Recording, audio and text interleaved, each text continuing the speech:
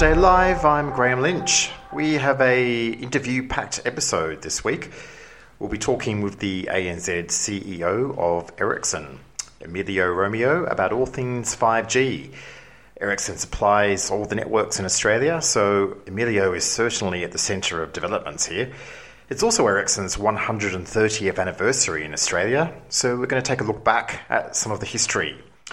We'll also be catching up with Andrew Ng of Transgrid. Now, Transgrid are essentially a power utility, but they've been in the fibre telecommunications space for a few years, and we'll be finding out what they're doing there and getting some of their perspectives on the synergies and the challenges across both those segments.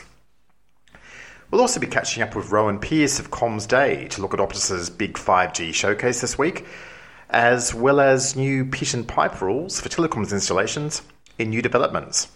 We'll also be talking with Simon Dux about two challenger companies in the telco space, Phonex and Spirit, and some latest developments with those two.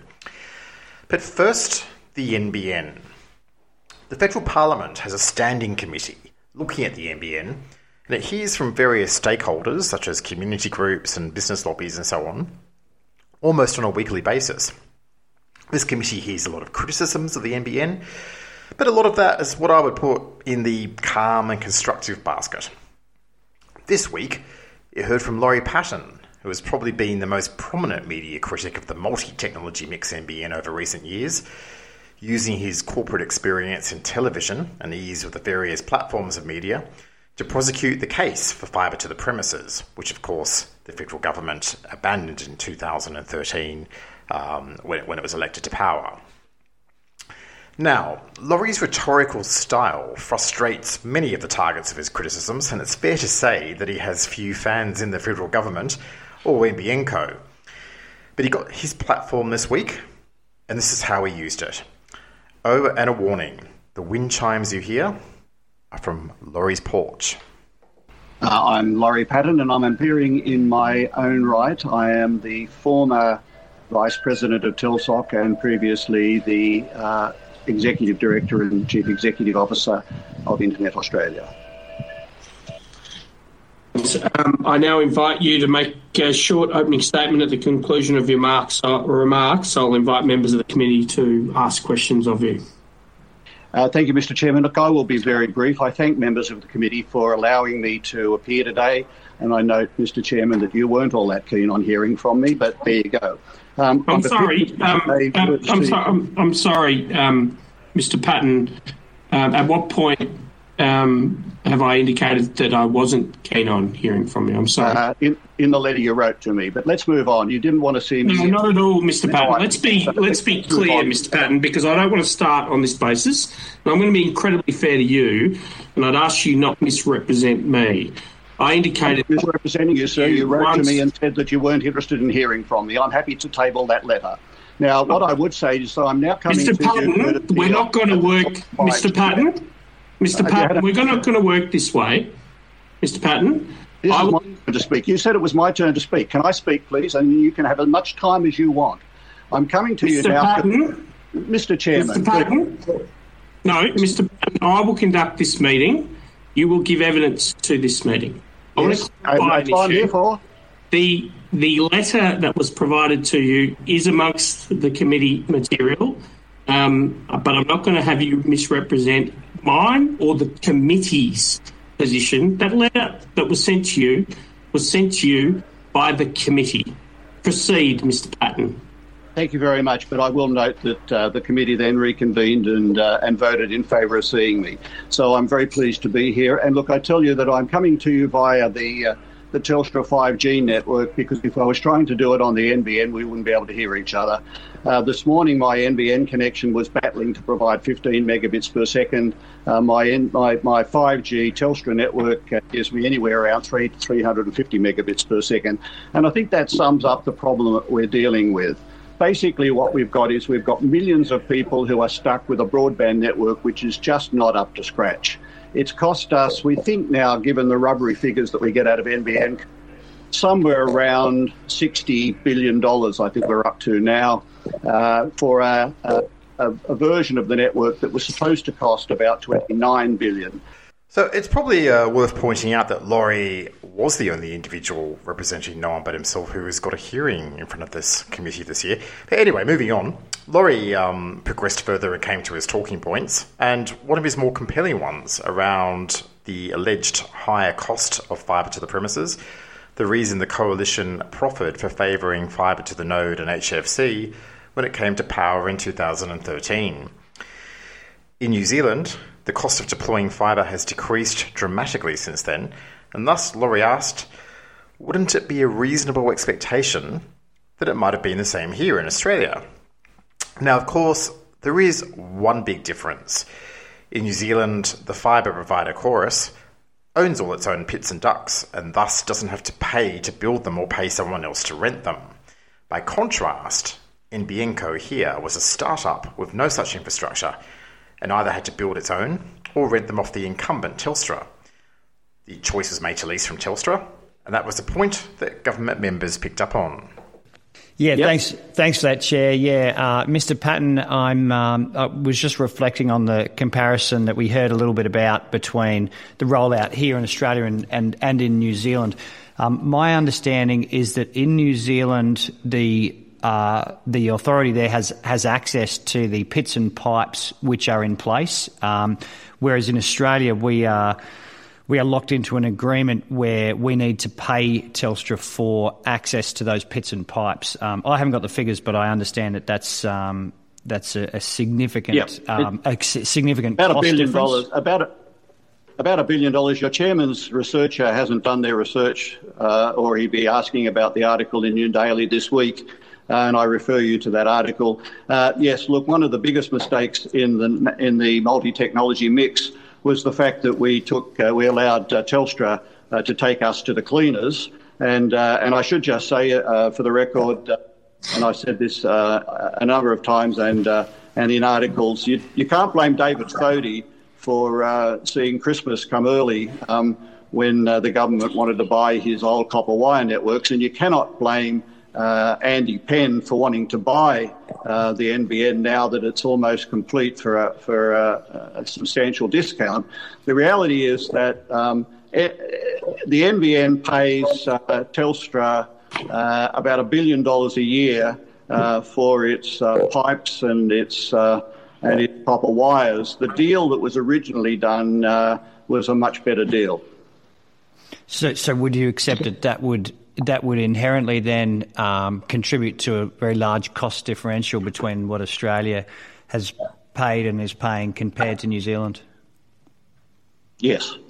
All right. Thank you for that. Can I ask a further question in relation to that? I think your term, Mr. Patton, was took us to the cleaners. By us, I take it you mean the former Labor government that signed us up to those definitive agreements, correct? No, I mean the people of Australia. Which government made the decision to, quote, sell us to the cleaners? To what, sorry? Which government made the decision signing us up to the definitive agreements that you were just criticising, Mr. Patton? There are two different sets. You'll need to be specific as to which one you're talking about. They're quite different. Mr. Patton, in relation to the definitive agreement in terms of using the Telstra network, who signed us up to that definitive agreement? The deal that pays Telstra $1 billion a year was signed by Minister Turnbull. Now, I'm sorry, Laurie, but that's just plain misleading. Goldman Sachs provided advice to the Labor government cabinet in May 2013 that the agreements that NBN Co had signed with Telstra, the so-called definitive agreements, under Stephen Conroy's watch, were worth $98 billion over 55 years. That's nearly $2 billion a year. Now, the government changed later that year. Malcolm Turnbull became the minister, and he spent most of 2014 trying to renegotiate those agreements, obviously with a view to getting them down in value. But Telstra clearly held the whip hand. No access to Telstra ducts, after all, meant no NBN. So eventually, the new definitive agreements were announced in December 2014. And as Telstra CEO David Thodey was quoted saying on that day of the announcement, he said, The agreements are on a like-for-like basis going back to the starting point, and the cash flows are roughly equivalent, though it depends on the rollout schedule. In other words, if the network is rolled out faster, they'll see some of the money sooner. On the same day, Malcolm Turnbull remarked, the fundamental basis of this deal was not a penny more, not a penny less, but that we, as in the government, would get ownership of assets that Telstra was previously being paid to junk. Now that's the truth of it. Those high costs would have been baked into any technology topology, and they absolutely stem from the fact that NBN was conceived as a startup and had to beg, borrow or build all of its infrastructure from scratch, unlike virtually any other incumbent fibre operator in the world. They are the facts, and the plain issue that many people have in this debate with simple history is one of the reasons there still is what purports to be an issue for debate.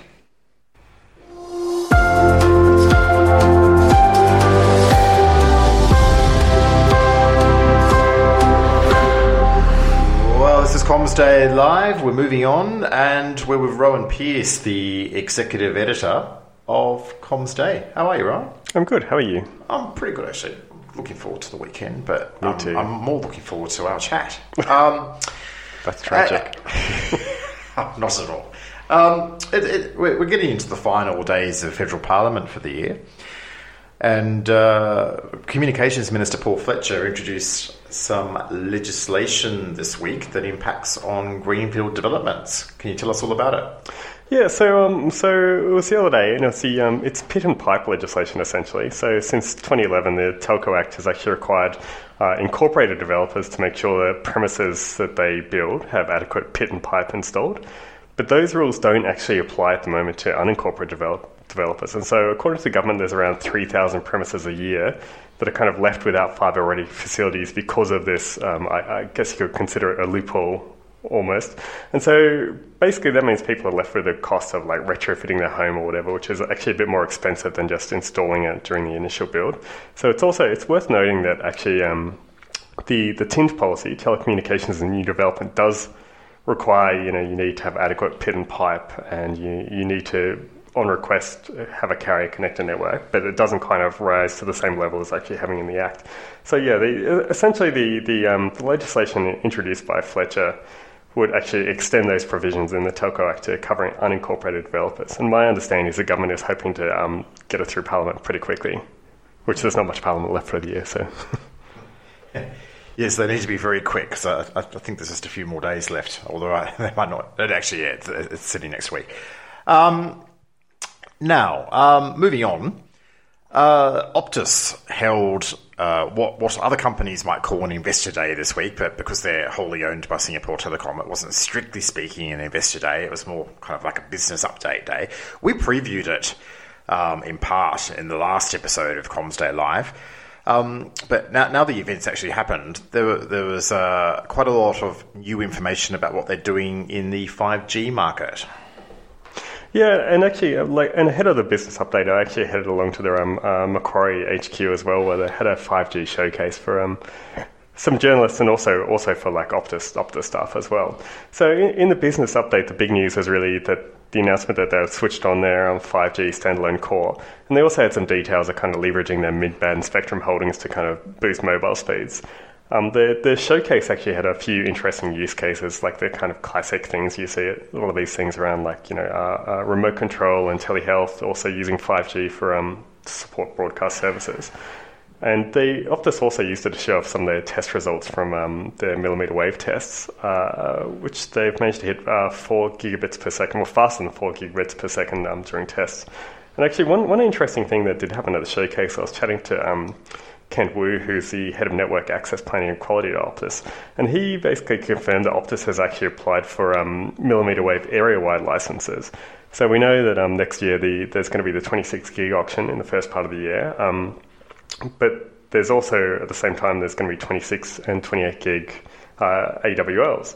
So, and they're probably, like, chances are, telcos will be able to get their hands on those kind of area-wide licenses earlier. So that's quite an interesting little move by Optus, I think. Okay, well, thank you very much, Ryan. Cheers.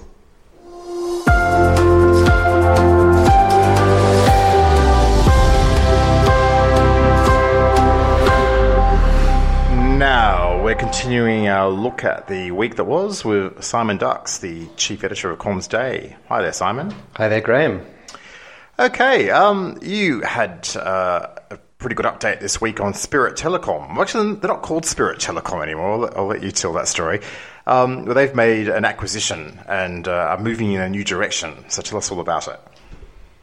Absolutely. So, yes, the correct name is Spirit Technology Solutions. And the key for that is, as Managing Director Sol Lukatsky has explained to us, they're moving up the service stack, if you like. At the moment, the only two key things that, as far as he's concerned, that they aren't supplying is mobile services and quite advanced security services. And the latest acquisition covers off the security front. He's in negotiations, final negotiations for mobile services with a particular partner as well, who remains unnamed. But this was quite an interesting buy on the security side. You've got quite a fragmented MSP market in Australia at the moment, and the key thing on the security is that by buying this acquisition, essentially, it's a company called Interlock, and they're Brisbane-based, but they've been supporting corporate and government customers. So essentially, Spirit will be, for the first time, being able to service those customers as well, rather than just the SME market. So that's an interesting move. It's a pretty decent-sized company, generating revenue of 23.6 million, normalised EBITDA of 2.3 million in full year 20. So the interesting thing, as Sol pointed out to me, was the fact that 12 to 18 months ago, they were literally just selling fixed wireless internet. Now they have a full service stack offering voice, cloud, and now with these new security services, it's opening up quite a market opportunity for it. And the proof is in the pudding. If you look at the November sales for Spirit, they had 6.9 million recurring revenue, up 565% year on year. So good trajectory for them. Now, another company that's doing well, but maybe isn't that well known, is Vonix. In fact, I suspect some of our listeners don't even know what they do. But they haven't made acquisitions, but they say they want to. So tell us about that. Yes, interesting company. Vonix is a tier 2 telco focusing very much on SMEs and coming from a voice heritage, mainly voice services that they were literally doing. They changed their business model with an acquisition earlier in the year, 2SG Wholesale, and that essentially gave them access to not only a wholesale business model, but 150 new wholesale customers on the back of that as well. So when I interviewed Matt Fay, the CEO, essentially talking about what was next just after their AGM, he was keen to describe the fact that they're in a position now, and they've lined up people to help fund this as well, that they're going to, on the market, to chase down some sort of around revenue 10 million targets, and they're going to be telco businesses. And like the MSP market, you've got a lot of telco resellers in the market that are quite fragmented, probably been through fairly tough times through COVID, and might be looking to exit the business. And essentially, Matt pointed to me and said that the 2SG model was very much how they did it. They get scrip involved and then use share price accretion to make it a attractive proposition for these potential exits. And on the 2SG example, I think the share price has gone from 10 cents to 25 cents. So you can see that can be attractive for some of these smaller owners if they're going to actually move on. So he's expecting one, possibly two acquisitions within the next quarter to 6 months, and the first one within the next quarter, but obviously that's going to depend on market conditions. Okay, that's very interesting. We'll keep an eye on them. Thanks for joining us today, Simon. Cheers, Graham.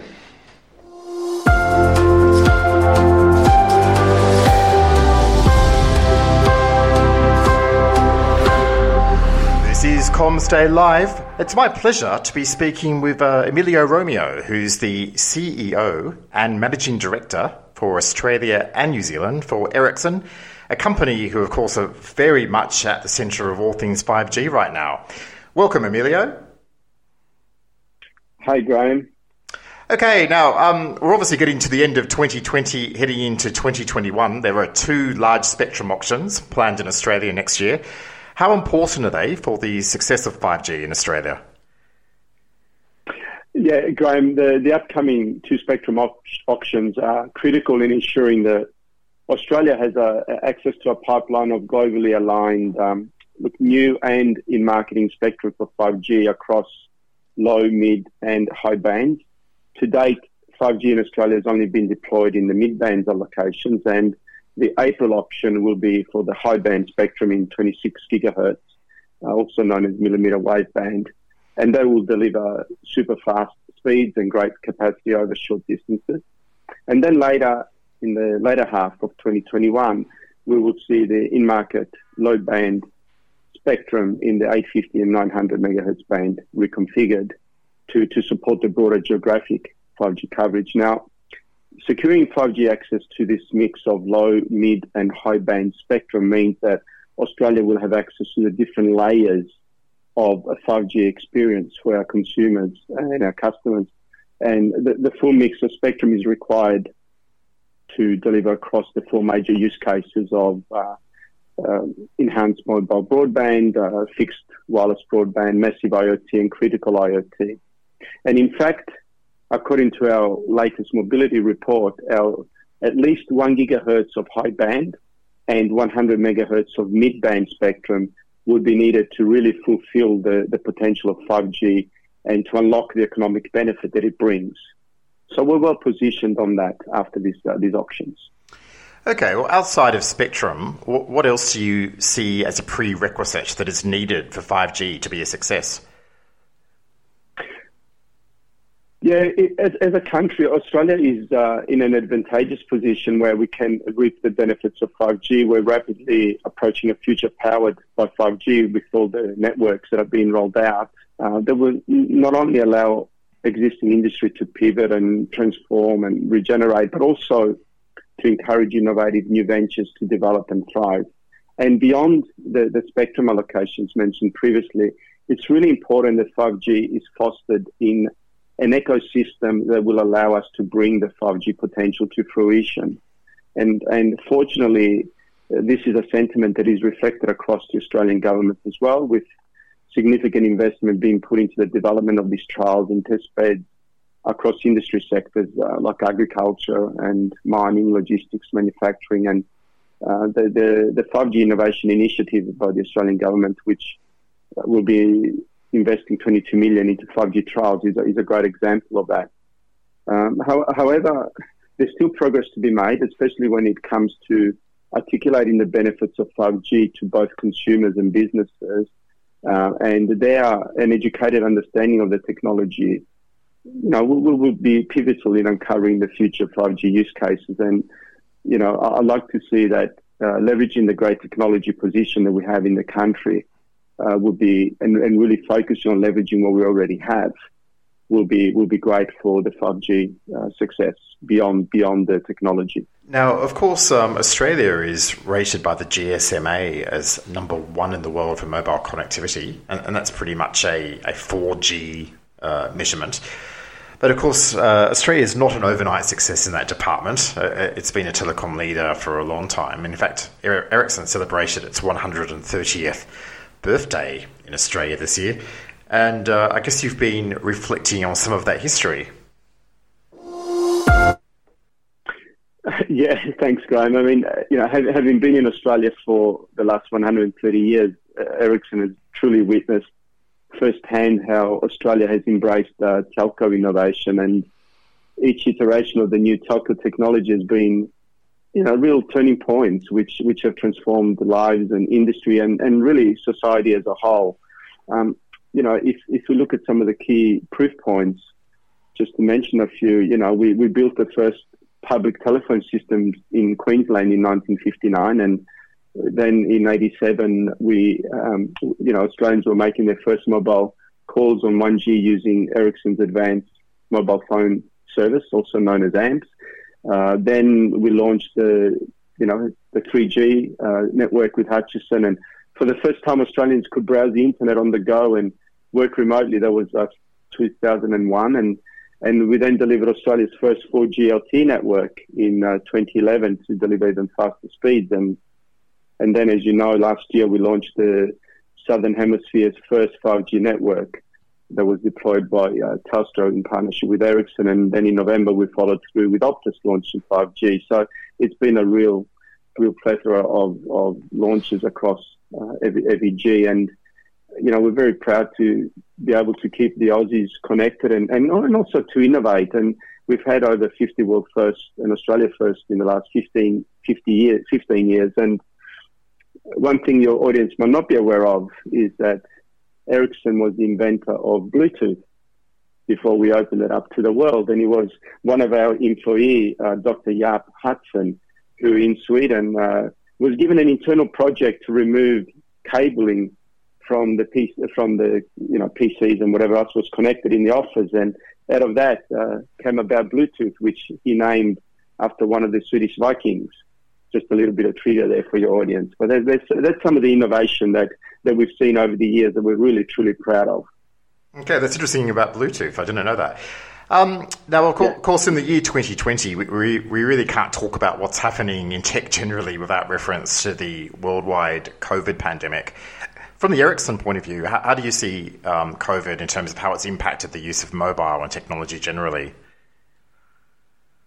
Yeah, look, I mean, there's no doubt that COVID has reinforced the importance of the telecommunications industry and being connected. I think it was the Vodafone Idea CTO, in India, who I remember him saying back in April that connectivity is like oxygen during these times of the pandemic, and how true it was.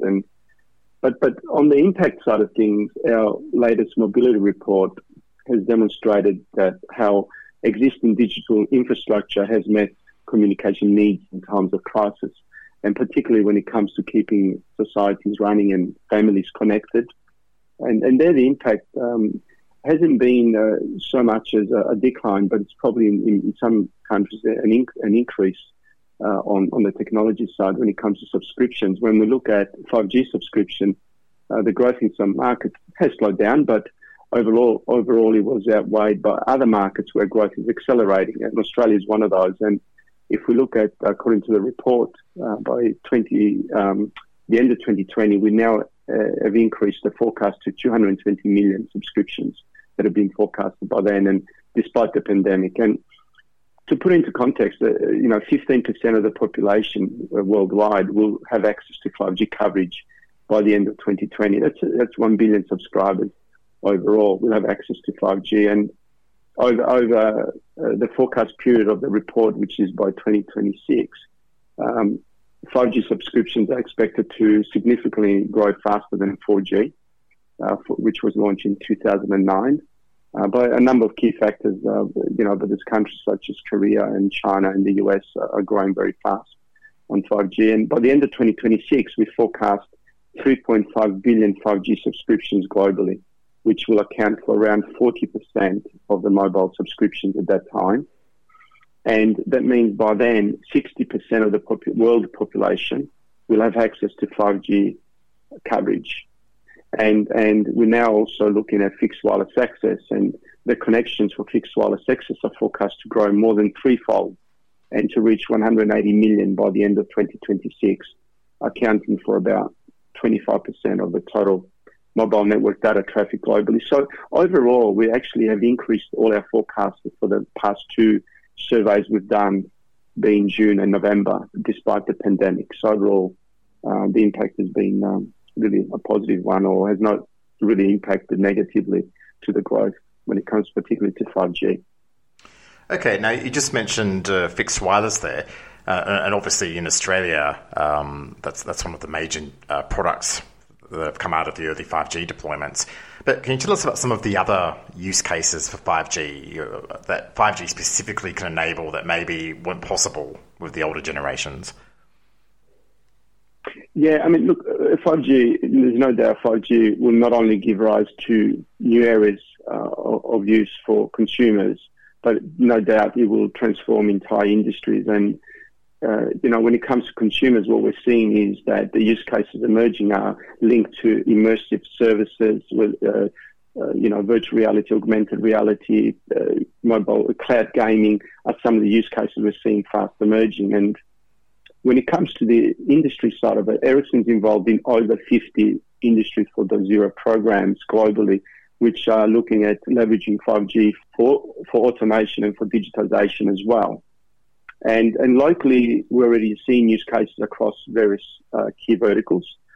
Some of the use cases we've already seen, and you know about this, we saw 5G at the MCG when we launched 5G ahead of the 2019 AFL Grand Final in collaboration with Telstra and the Melbourne Cricket Club, and there was looking at sports and streaming, and we've seen that as a big increase through the streaming content streaming over 5G.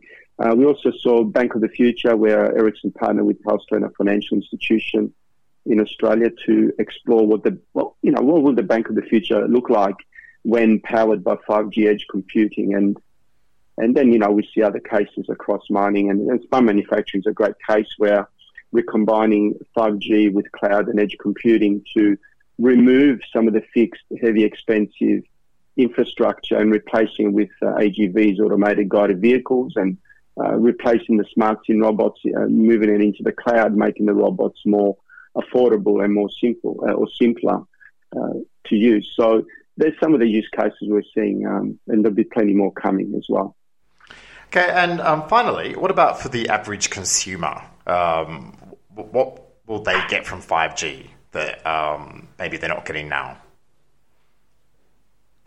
I mean, what we're seeing is, and we've looked at, if we looked at some of the consumer assessment of the reports and surveys we've done called Harnessing the 5G Consumer Potential, there's no doubt that, apart from the low latency, apart from the faster speeds, it's really all about the digitization of services, and what consumers are asking for is it's attracting them to the immersive services. Being able to sit on the couch and have control of which player do they follow in a football game, and really putting the control into their hands. There's some of the services that we're seeing, and if we look at some of the latest reports, what we're seeing is that it projects that 5G technology will underpin nearly $31 trillion in US dollars in cumulative consumer revenues by 2030, and the service providers, they stand to get, probably 3.7 trillion out of that.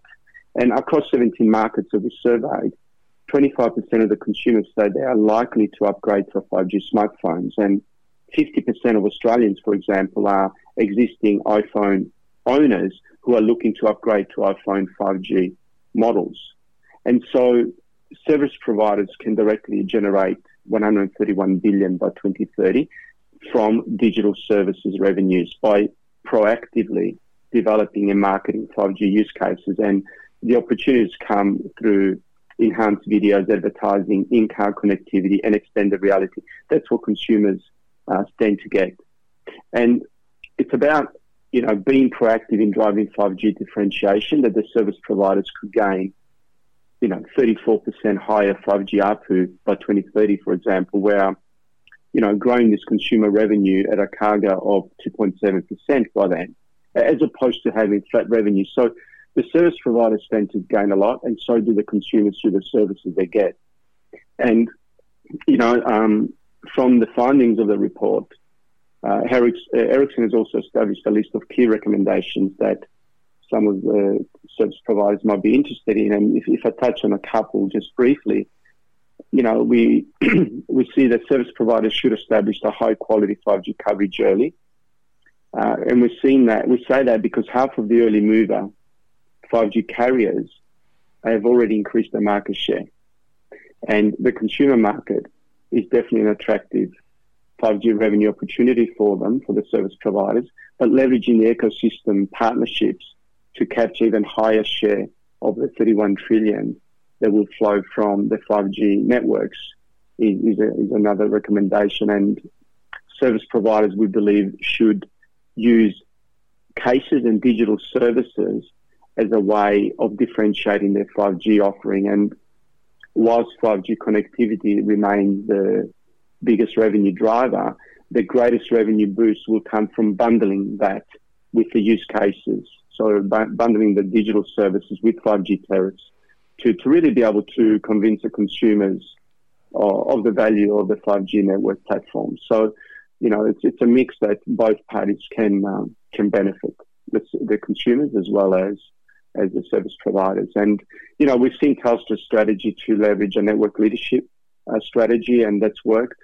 And we've seen that has an effect on driving its market share back to 50% and above already. So we're seeing some of the benefits from that part as well.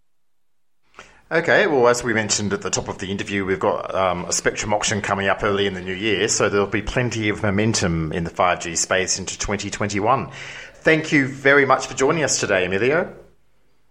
It's always a pleasure, Graham, having a chat with you, and all the best, and Merry Christmas if we don't talk soon. And to you as well. Thank you.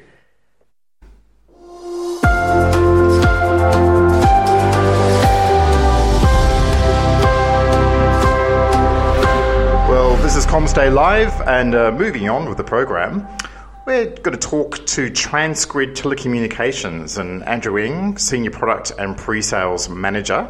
Welcome, Andrew. Thank you, Graham.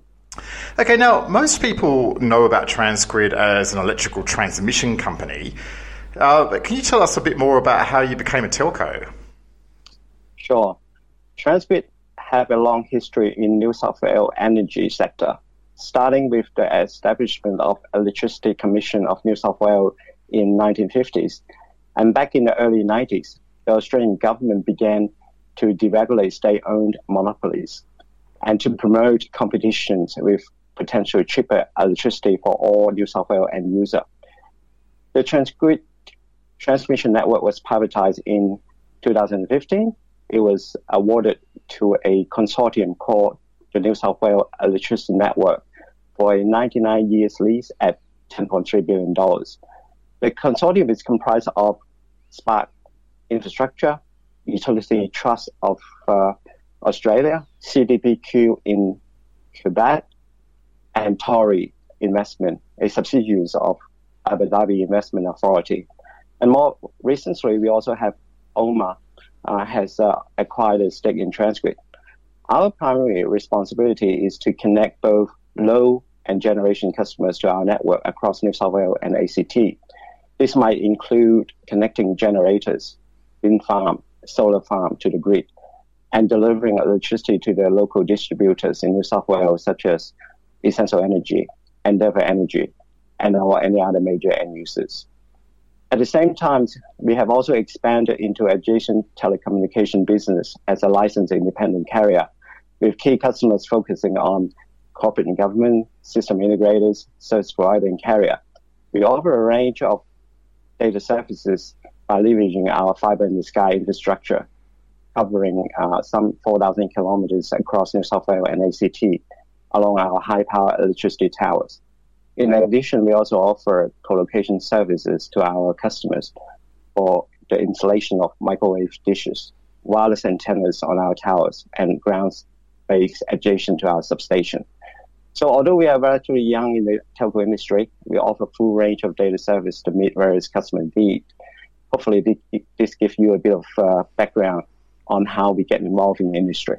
Okay, well, of course, the energy and telco markets are quite discrete markets, and they're both characterized by a lot of innovation, a lot of competition. How does Transgrid ensure that its strategy and its framework for addressing both are still fit for purpose? Right. So before I explain our strategic framework, let's have a look at some of the latest innovations across three market segments. So in the financial market, we have seen introduction of blockchain technologies, a digitized, decentralized ledger for all transactions, and also the introductions of cryptocurrency. For example, I think a well-known is Bitcoin or Ethereum. They are some of the largest cryptocurrency with the financial transaction capable of bypassing the whole existing banking system. This is true disruptive technology in the financial industry. And in the energy market, Australia is in the midst of an energy transition from dirty energy to clean energy.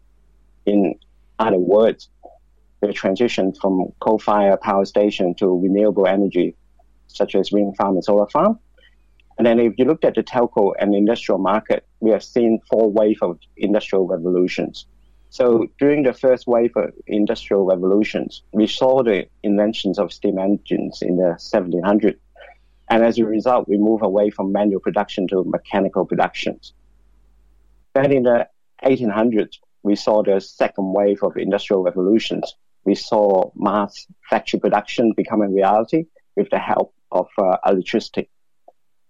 And during the third industrial revolution, we saw the inventions of computers, programmable logic controllers, and robotics in the 1900s. This further automated the production process with improvement in both quality and quantity. We are now in the fourth industrial revolution now. So the focus here is in how we could make use of transformative technology to connect physical world with the digital world. So what are those transformative technology? Just to name a few of them, like mobile 5G, cloud computing, SaaS, software as a service, and smart everything I call them, like smart sensors, smart home, smart building, smart city, and IoT. And also data analytics using AI, artificial intelligence, and machine learning. So the question here is, how could Transcript stay relevant in both energy and telco market? So if you look at the energy market, energy storage play an important role. It requires balancing act to provide synthetic inertia and fast frequency response service to keep the network stable. So battery storage is the cost-effective solution.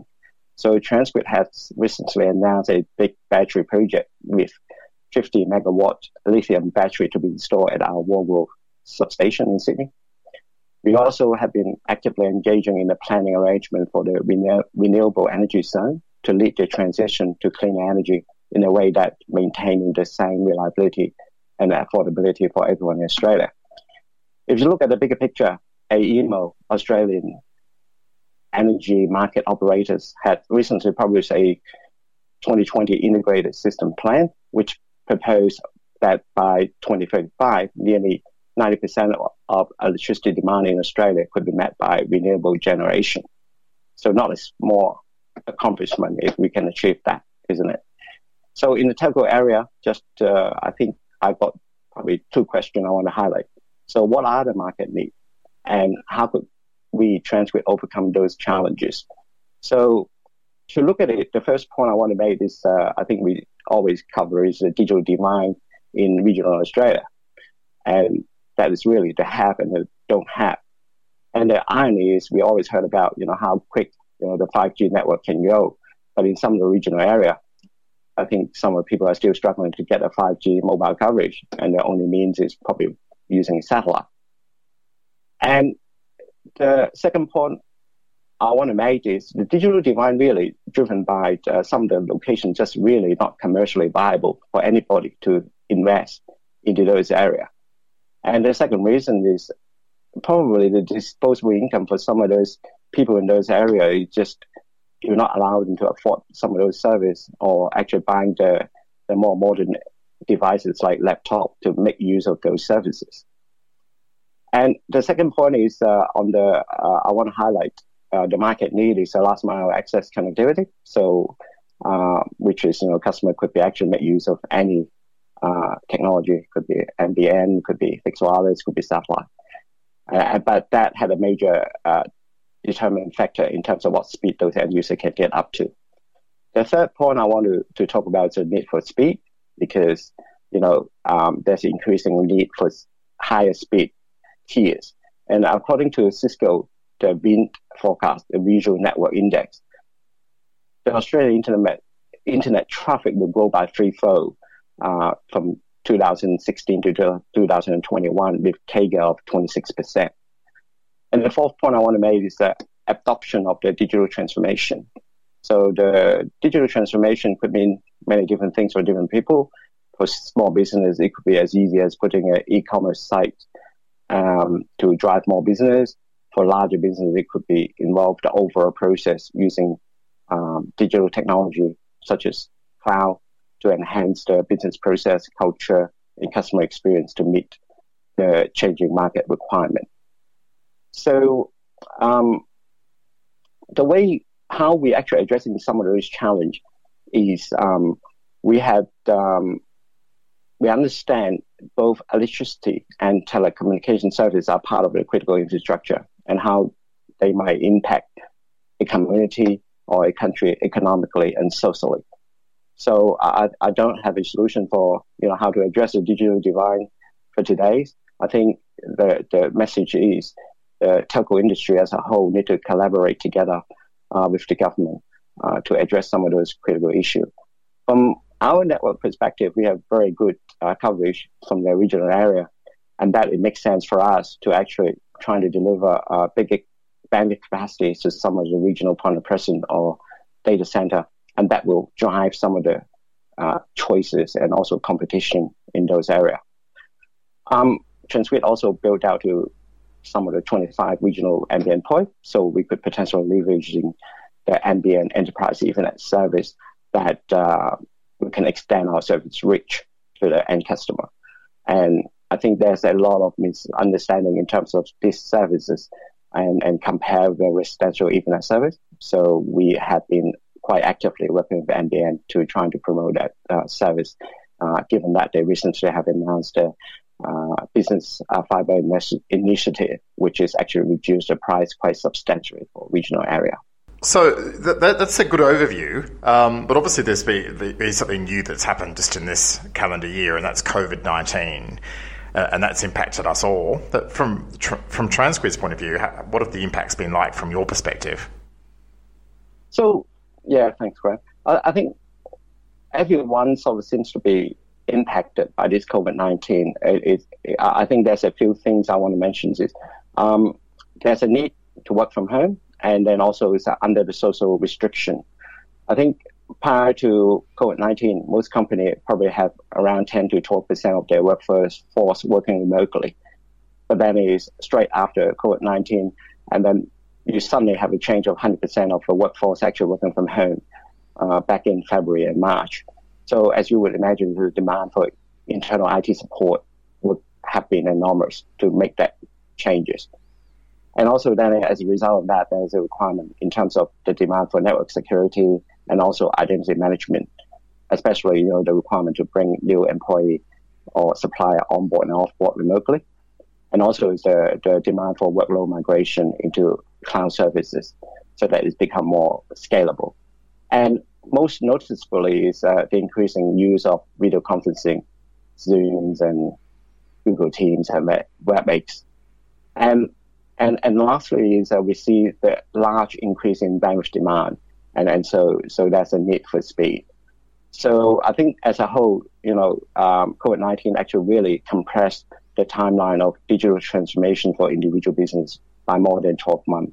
I think, for the first time, we can really feel the pain of the need for speed that some regional users have been suffering for a long time. So you just mentioned digital transformation there. Can Transgrid actually help its customers with their own digital transformation plans? Yeah, I think just maybe take a step back is the concept of digital transformation is how to use technology to create a new process to become more efficient and effective. And the two main drivers behind these technology transformations I can see is, number one, the cost of the technology has really fallen quite significantly with the rise of cloud-based SaaS application. And then it become more accessible for the small business. Secondly, is the capability of these tools have increased quite exponentially. And I think a recent study carried out by IDC is that, they actually looked at the digitalization effort would increase the economy by more than 5.5% and also drive the growth by more than 42%. So we are looking at, actively how to help the small business operator to actually do that journey on the digital transformation. And one of the way we look at it, I mentioned about is, having connectivity for the customer, having a reliable connectivity and business-grade connectivity for the customer. And that's how we're helping, customer to go through that journey. And I think we understand every customer will be slightly different with their digital transformation requirement. So we're happy to work with them individually to develop, any new product together with our partner if required. Okay, how do you see Transgrid as differentiating itself from other players in the market? Right.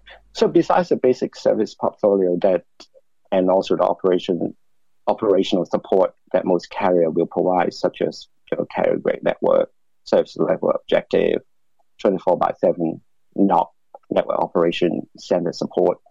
We also provide a true network diversity through our aerial fiber, which is unique for our product offering. Our aerial fiber, for some of your audience might not know, is actually wrapped around inside the earth wire of a high power or high voltage power line. So I would say it is secure and no one could easily tamper with the fiber. I think we also regularly sort of clear some of the vegetation around our transmission tower. This would create a natural fire break, which would be less prone to the damage of bushfire compared with terrestrial fiber. So with the recent bushfire inquiry, carrier now have the obligation to provide better protection on their own network under the disaster situation. So we have tier 1 carrier buying our wavelength high bandwidth service just due to this diversity requirement. So I think also is as a critical infrastructure company, Transgrid also need to comply with some stringent third foreign investment review board and CIC critical infrastructure centers requirement. So this requirement is important for the network security and control. So let's be assured that our product in the market also meet the same set of stringent requirements for our customer to enjoy. So looking to the future, what can we look forward to from Transgrid? Sure. I think if you look at from the network infrastructure perspective, besides focusing on our new DWDM equipment rollout to cater for our transmission growth, and we are also continuing building out to some of the NBN point, which I mentioned about, is we already started building out to 25 NBN point already. So on the top of that, we also want to extend our network, our direct fiber network out to Queensland and also Adelaide. And that is, we'll be leveraging our partner network, QCN, to Brisbane and also Electronet to Adelaide. So from the product perspective, I sort of briefly mentioned about we'll be launching SD-WAN service with our partner Juniper and IBM. We'll be also looking at how to make use of our new DWDM infrastructure in terms of capturing some of the customer opportunity for DCI, data center interconnect. So we're also looking at how to make our access network to be more cost effective using fixed wireless access, either on the licensed or the unlicensed spectrum to improve our last mile customer access. So I also mentioned about we'll be happy to collaborate with any of our partner and supplier to make the digital transformation journey easier for our customer. That's fantastic. Thanks very much for updating us on what's happening at Transgrid, Andrew, and talk to you again soon. Thank you. Thank you. Thank you, Grant. Bye.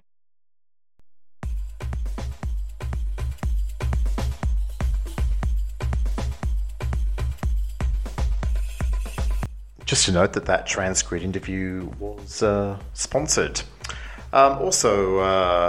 Previously, the two government MPs interviewing Laurie Patten, or asking him questions, were Tony Payson, who is the chair of the NBN committee, and Vince Connolly, who's an MP from Western Australia. That's it for Comms Day Live this week. Look forward to seeing you next week. Take care.